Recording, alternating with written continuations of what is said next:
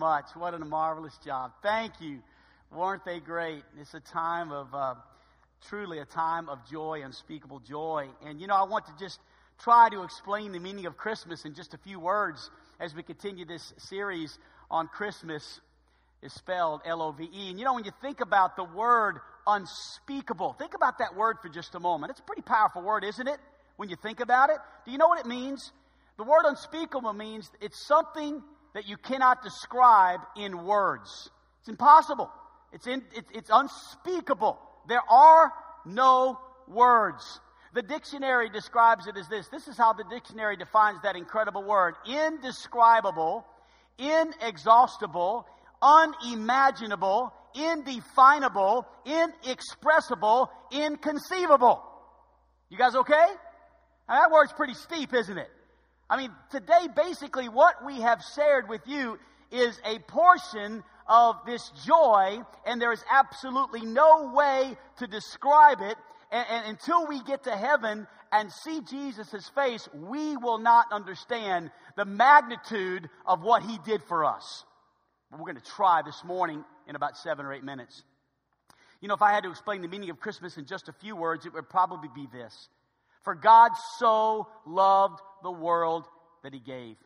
He gave His only begotten Son, that whosoever believeth in Him should not perish, but have everlasting life.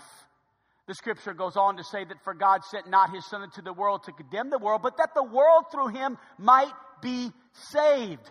He that believeth on Him is not condemned, but he that believeth not is condemned already, because he hath not believed in the name of the only begotten Son of God. No one has ever done for us what Christ has done for us. No one could give a gift greater than what God has already given. And so what does Christmas mean to us who have assembled together today this morning? What does it mean to us? Be honest.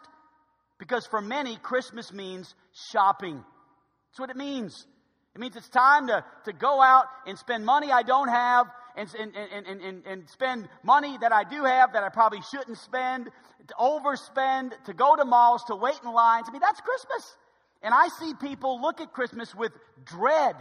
And almost, I can't wait till this is over, because all this means to me is a bunch of hassle.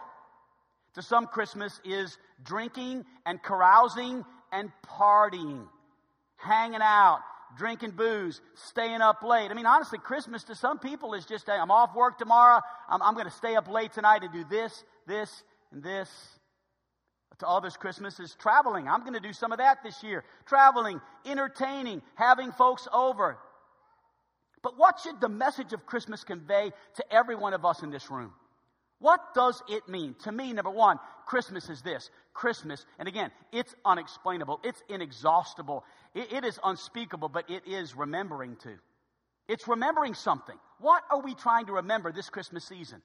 We're remembering this. Romans 8 and verse number 32. He that spared not His own Son, but delivered Him up for us all. That's what we're trying to remember. That God did not spare His Son when it came to you and me. God looked down on this earth, He saw sinful man, and He said the only way to save them is to give my Son. And so He gave us His Son through a virgin by the name of Mary. And that Son then grew up from a baby to 30 years of age, lived a sinless life. For 3 years, His ministry began, and it ended with His death on the cross. He spared not His Son. That's what Christmas is. Christmas is remembering the cross beyond the manger. It's remembering something. He loved us so much. We're remembering the uniqueness of His death. We're remembering the uniqueness of His life. And we are remembering, praise God, the uniqueness of His resurrection. Amen. And that's an awesome message. Christmas is also a time of loving. Isn't it amazing how people seem to make a special effort to be a little more considerate of others during this time of the year? It just seems like for some reason we've got about a 14 to 20 day span where everybody decides to be more genuine, more considerate. We're more okay with traffic during this time of the year. We're more okay with long lines at Walmart. We're okay with saying, yeah, go ahead, you go first. It's Christmas. Right? Sad but true. But it is true. Because Christmas is that. It is love. Christmas is a time of reaching out to others with love and concern. Last night, that was the message of Christmas for Gospel Light, was to say, listen, we're going to have this church-wide event called Christmas on Garland, and we're going to adopt 31 families, and we're going to purchase them Christmas. Maybe go without so they can go with. That's Christmas. Christmas is loving. Never forget that. You see, the motivation for everything we do is God's great love for sinners. That's the motivation for everything we do. Everything that I do as a pastor, my motivation is that God loves sinners. God wants to save sinners like He saved me from my sins. Christmas is a time of giving. For God so loved the world that He what? He gave. He gave something. Love cannot look with indifference on the hungry. Love cannot look on indifference to the hurting. Love cannot look with indifference on the lonely, the lost souls of this world. Love must give. Love has to give. It is the love of Christ that constraineth us. It motivates us. God gave all He could give. And so we should give what we can give. He freely gave the gift to all of us, undeserving sinners. Joy, unspeakable joy. Christmas is giving. Christmas is a time of forgiving. God was willing to forgive us. He showed us mercy when we deserved hell. He showed us grace when we deserved separation from Him forever. That's what we deserved as sinners. But God said, no, I'm going to forgive you. Do you possess that same forgiving spirit? Do you? Do you possess the same forgiving spirit that God did when He forgave you? It's spoken of in Ephesians 4:32. Be kind one to another, tender-hearted, forgiving one another. Why? Don't forget that God, for Christ's sake, forgave you. Don't forget that. That's an awesome thing. That's what Christmas is. Christmas is forgiving. So is there someone you need to forgive today? Christmas is a time of rescuing. For God so loved the world that He gave His only begotten Son, that whosoever believeth in Him, next three words, should not perish. Should not perish. God said, listen, I'm on a rescue mission. I've got to send my Son down there. There's some people that are perishing. There's sinners that are dying, and they're without me, and they don't have forgiveness for their sins. They need a sacrifice. I'll give my Son to rescue them. Hallelujah for that rescue. Listen, without Christ, we are without life and headed to an eternity separated from God forever. But by the grace of God, we all perish. And when God saves you, it is joy, unspeakable joy. You know what? That is truly what the praise team who danced before us this morning, that's what the message of their team is. It is God's grace for God's glory. Grace for His glory. Why? Because God extended grace to these young ladies. And they are so happy about it. They can't help but to dance and to sing and to smile. They know what it's like to be rescued. Amen. Right. And some of us, sometimes we sit in our ivory towers and we for some reason think we didn't need that same rescuing. We needed it just as much as anyone.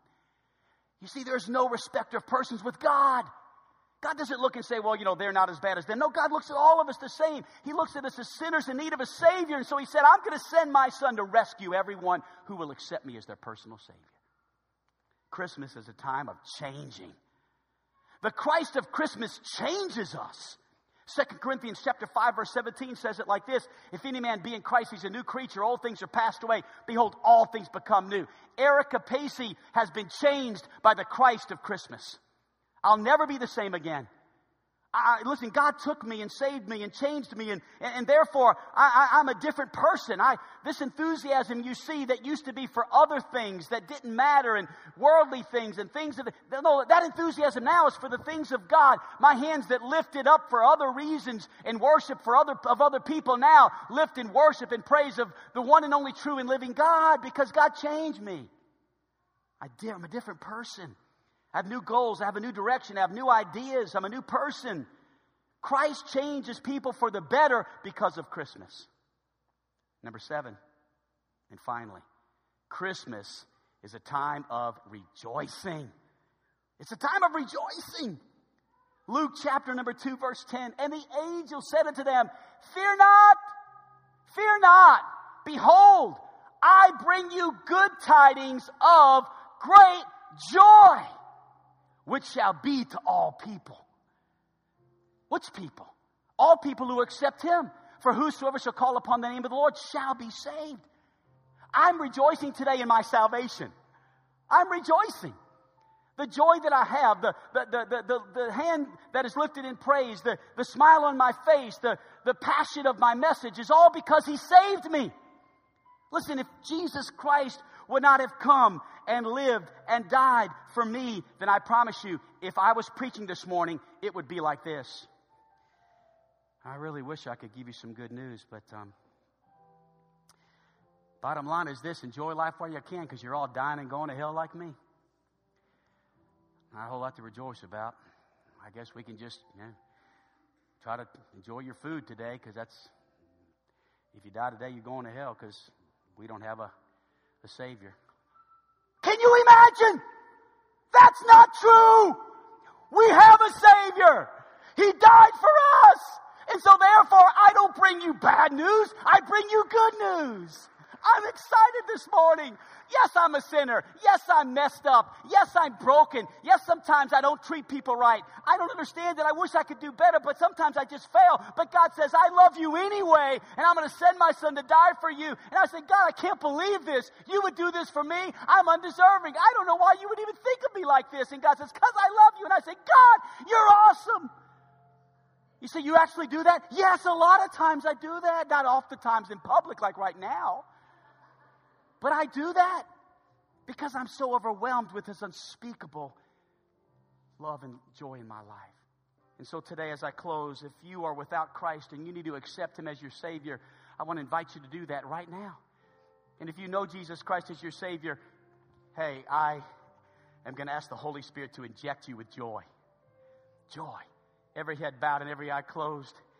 And as we close in just a moment with a song and stand and sing and give